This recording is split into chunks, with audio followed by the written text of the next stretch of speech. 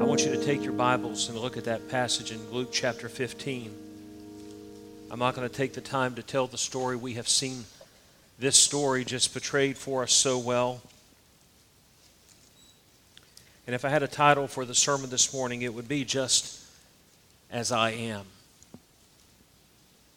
It is easy for us as we look at that to quickly identify the younger brother. It is easy for us to quickly identify the person who is away from God. It is easy for us to identify the person who we are praying for and hoping will return to a place of fellowship with God. And it is easy to miss the deeper point of Jesus' story. This is a story not in the sense of some made-up story, but it is an account of a father with two sons. As we think about this, you know it, you've just seen it, we've heard it many times. A man has two sons. One son comes to the father, the younger comes to the father and says, "Father, I want my inheritance. You're not dying fast enough for me, and I want what's coming to me." And so he gives him his portion.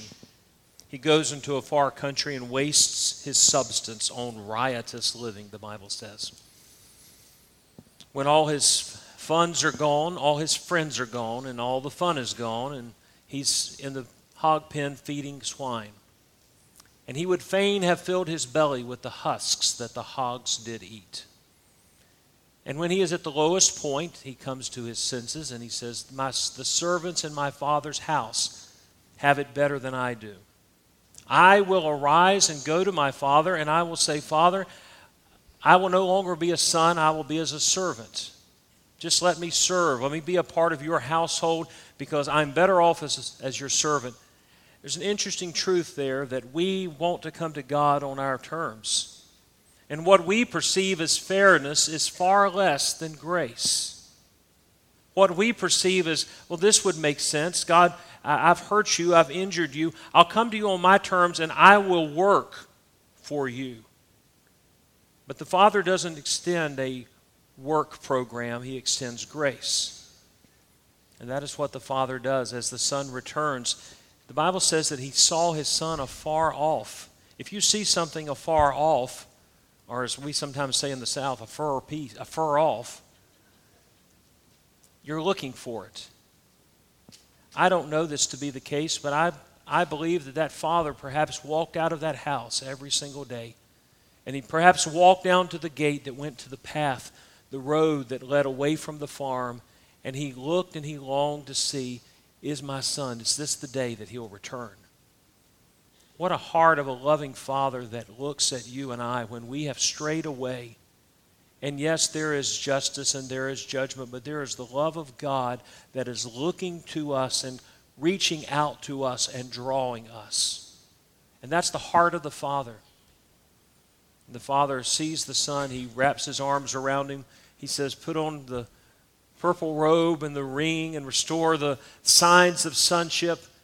He won't listen to the Son when he says, I'll work for you, I'll be a servant. He says, you're a son. And he says, kill the fatted calf. We're going to make merry tonight. I have to admit that the song we just heard a little bit ago can't be too much of a Baptist song because it says there'll be dancing in the house tonight. And we all know, as my grandmother used to like to say, that a dancing foot and a praying knee can't grow on the same leg. But I want you to think about this story just for a moment this morning with me.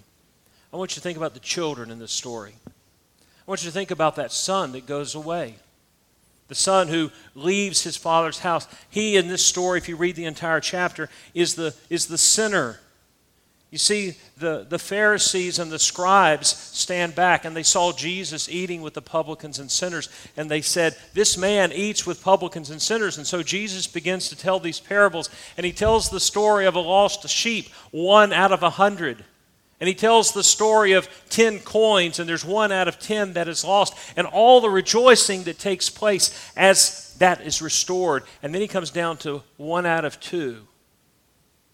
Because you see, there's really two kinds of sinners in this world. There are the rebellious sinners. The Romans one kind of sinners. Romans chapter 1 speaks of those who have rebelled against God and they did not like to retain God in their knowledge. God gave them over to reprobate minds to do the things that are unseemly. And those are the easily identifiable sinners. And that it's easy for us to recognize in our hearts that's where we are when we need restoration and we need repentance. No, we're not away from God and salvation. But even after we're saved, there are times in our lives when we will find ourselves in a place of sin where we need repentance. And that's where the younger son finds himself. We have clearly broken God's law. Many of us are aware of that. We know where we're wrong. We know what we're doing. We may try to cover it, or we may try to hide it, or we may try to justify it or rationalize it. We're like Achan, as we saw a couple of weeks ago. Achan tries to hide his sin in his tent. The younger son just goes to the depths.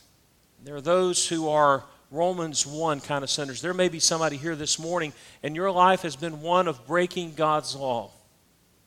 Let me say to you that you're not going to hell because you break God's law. You're going to hell because you are a sinner, and you break God's law because you are a sinner. Every one of us, all have sinned and come short of the glory of God.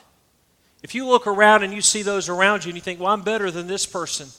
This young man had in his mind a hierarchy.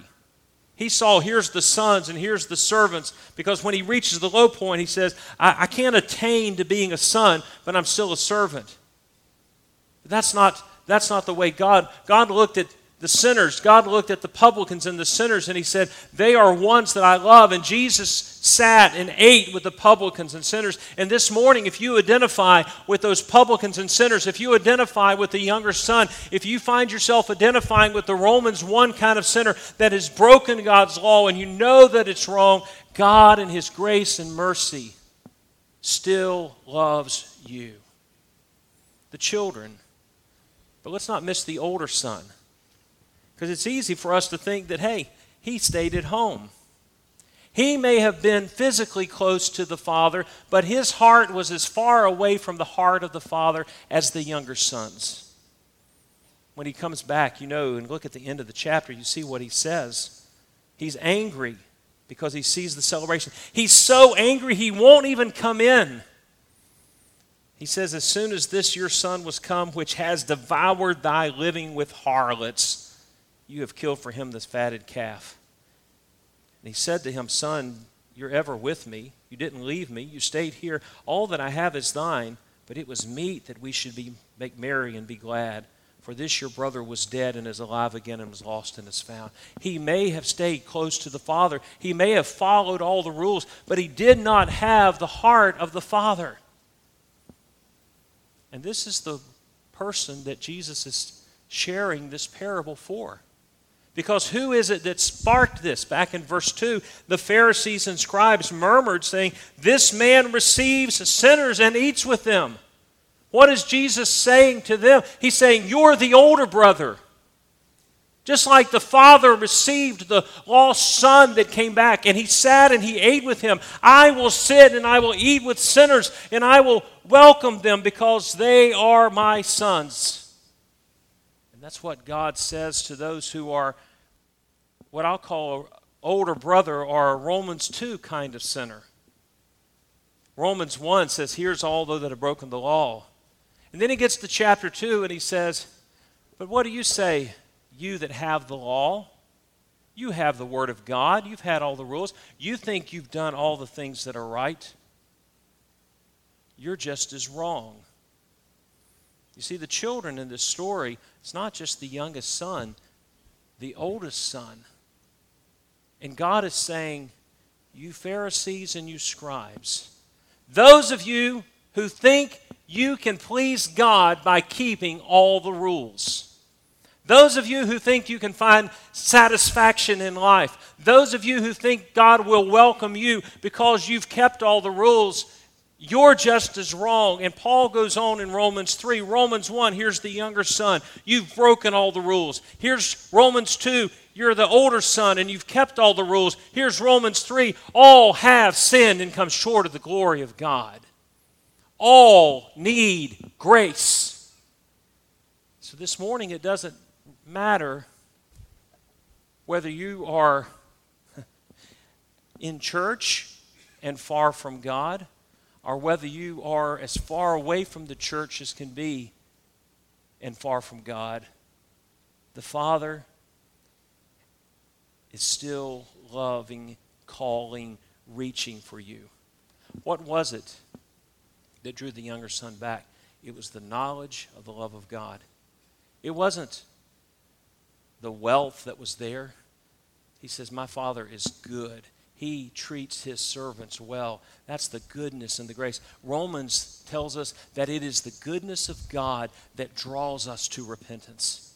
Let me tell you this morning, if the Holy Spirit is convicting your heart of some sin, if the Holy Spirit is convicting you that you need to be saved, that is a clear work of the grace of God in your life. Be thankful for it. Why? Because it is the Holy Spirit that reminds us and draws us, convicts us.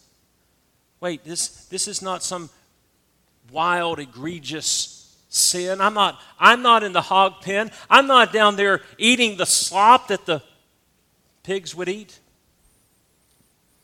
I'm up in the Father's house. I've always been with Him.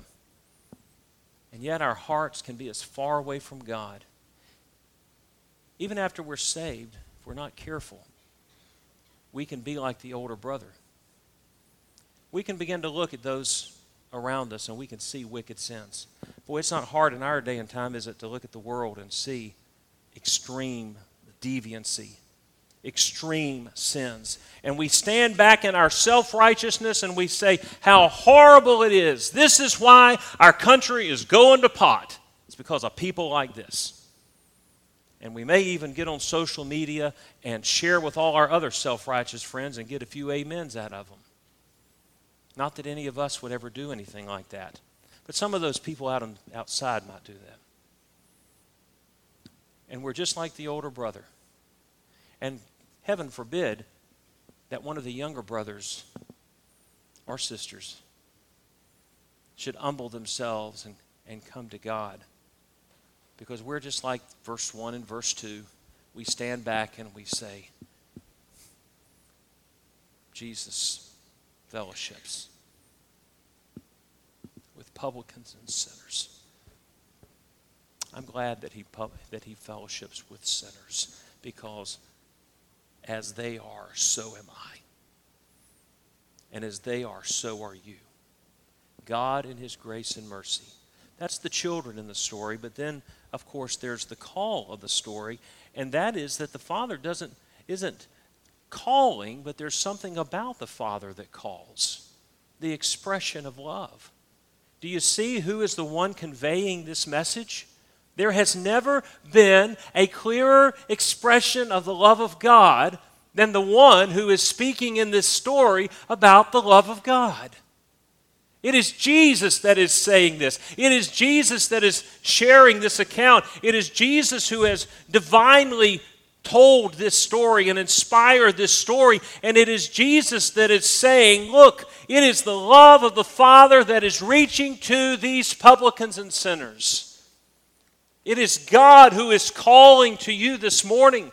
It is God that loves you enough to care about the unconfessed sin in your life. It is the love of God that cares enough to care about the self-righteousness in your life. It is the love of God that loves you enough that cares whether you are close to Him or far away from Him, or maybe in His house and still far away.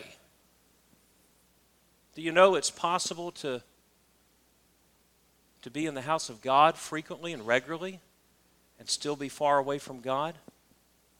I heard a quote recently, and I've heard forms of it my whole life, but I had never heard this one. An old Christian saw a pastor who was acting very unchristlike, and someone said, "How can this man be a Christian and do that?" And the old man said, the old Christian said, "A mouse may get in the cookie jar, but that doesn't make him a cookie." I love that. I've heard some similar ones, but being in the house of God, being in the Father's house, He says, I've always been with you. And the Father doesn't correct him. He says, you've always been here, never left. and yet needed to repent, needed to return to the Father. What a powerful word to us. Yes, I know this is a salvation passage. Jesus is speaking of being lost in sin. But I also know that in my Christian life, there are times where I'm closer to God than I have been at others. And I'm glad that my Heavenly Father is standing with open arms, calling. And I have to be willing to humble myself. I have to be willing to say, I'm not where I need to be. I'm not where I need to be. There are things in my life that need to change. If there are not, then I have reached the end of my sanctification and it's time for God to take me to heaven. But I assure you that I suspect even when God takes me to heaven, I'm not going to be fully finished on this earth. If it wasn't for His glorification that takes place when He takes me to heaven, I wouldn't be fit for heaven. But the call of the Father, do you hear that call in your heart this morning? Do you hear that call of the Holy Spirit that says, I'm calling you back to the place where you once were with me? Then we see the celebration in the story. Do you see that? I love a celebration. I love to see joy. I remember one time that just sort of shocked me. I joked earlier about dancing, but I remember watching an Easter program, and as it was telling the story of Jesus and His disciples, one of them, as they're sitting around the campfire, and of course this is complete literary license, I understand, but one begins to play music, and they all begin to get up, and they do one of the traditional Jewish dances around the fire. And Jesus is dancing, and it blew my mind to think that, Jesus might actually have danced. I can't believe those words actually came out of my mouth, but why? Because there was joy and there's celebration. When the older son comes in from the field, there's a celebration going on. Why? Because God not only longs for His children to return, He not only calls for them, and His love reaches to them in the person of Jesus Christ, and His Holy Spirit draws us and convicts us. When we return, there is celebration in His heart. There is celebration in His house. There is rejoicing in the presence of the angels when one sinner returns. And it's not just the angels that are rejoicing. It is in the presence of the angels. Who are there? Some people say, well, it's other believers that get to hear and know that. But the Heavenly Father is in the presence of the angels, and He is rejoicing. He is the one that is celebrating. He is the one that says, kill the fatted calf. They're still my child. They're still the one that I love. And He rejoices when we return. What a blessed truth. What a powerful celebration that God is a God who gives, and He takes our rebellion, and He takes our sin, and He still loves us. God doesn't carry a grudge. There's a Heavenly Father that loves you this morning, and He is calling to you. He is calling to sinners who have never trusted Christ as their Savior. And He is saying, come unto me, all you who labor and are heavy laden, and I will give you rest. Come, all you that thirst, and I will give you drink. Come, those that are hungry, and feast on the bread of life. Everything that you need to satisfy all the things of this world that you are looking for, and you are seeking after, and you are desiring after, that are not satisfying. All that you need is in me. And I'm calling you to come home. And even the joy and the celebration and the rejoicing that takes place, I'm calling you to come to me. And there is rejoicing. He's calling to those of us who are not as close to Him as we should be, those who are far away, those who have drifted. Do you notice how quickly over time we can drift? We're walking with God, and gradually the pull of this world just pulls us away. Let me tell you that the pull of this world is strong. Whether we are in the Father's house as an older son or whether we are the younger son, the pull of this world is strong. The pull of sin is strong, but I'm glad that the grace of God is stronger still. Our sins, they are many, but His mercy is more. And when we return to the Father welcomes us with open arms. And He rejoices and He celebrates. I don't know where you see yourself in this story this morning. But ultimately, I want to see myself in the one who is telling the story.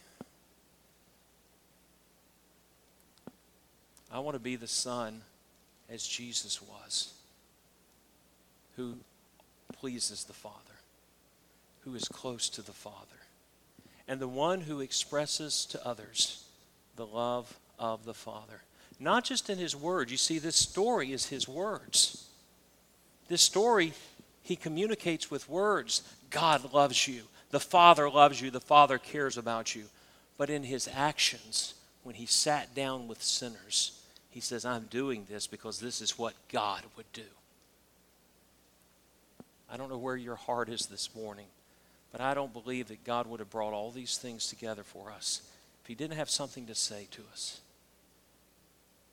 So here's my question. What do you need to come home about? Come to the Father. Draw close to him. Students, some of you have been close to God and you've experienced the fires of revival, and over time it has waxed and it's waned and you've drifted away. Mom, Dad, over time your walk with God, you've drifted from the Father's house. Or maybe you've been in the Father's house and your heart has grown cold. I don't know where you are today, but I want you to know, and if you can envision it in your mind, envision that Father standing with his arms wide open. The Bible says that he ran toward him and he grabbed him and he fell on his neck and he kissed him. And he says, my son has come home. May there be great rejoicing in heaven today because we are obedient in coming home. There's an old invitational hymn we used to sing, come home, come home. Maybe that's what we need to do this morning. Will you bow with me for prayer?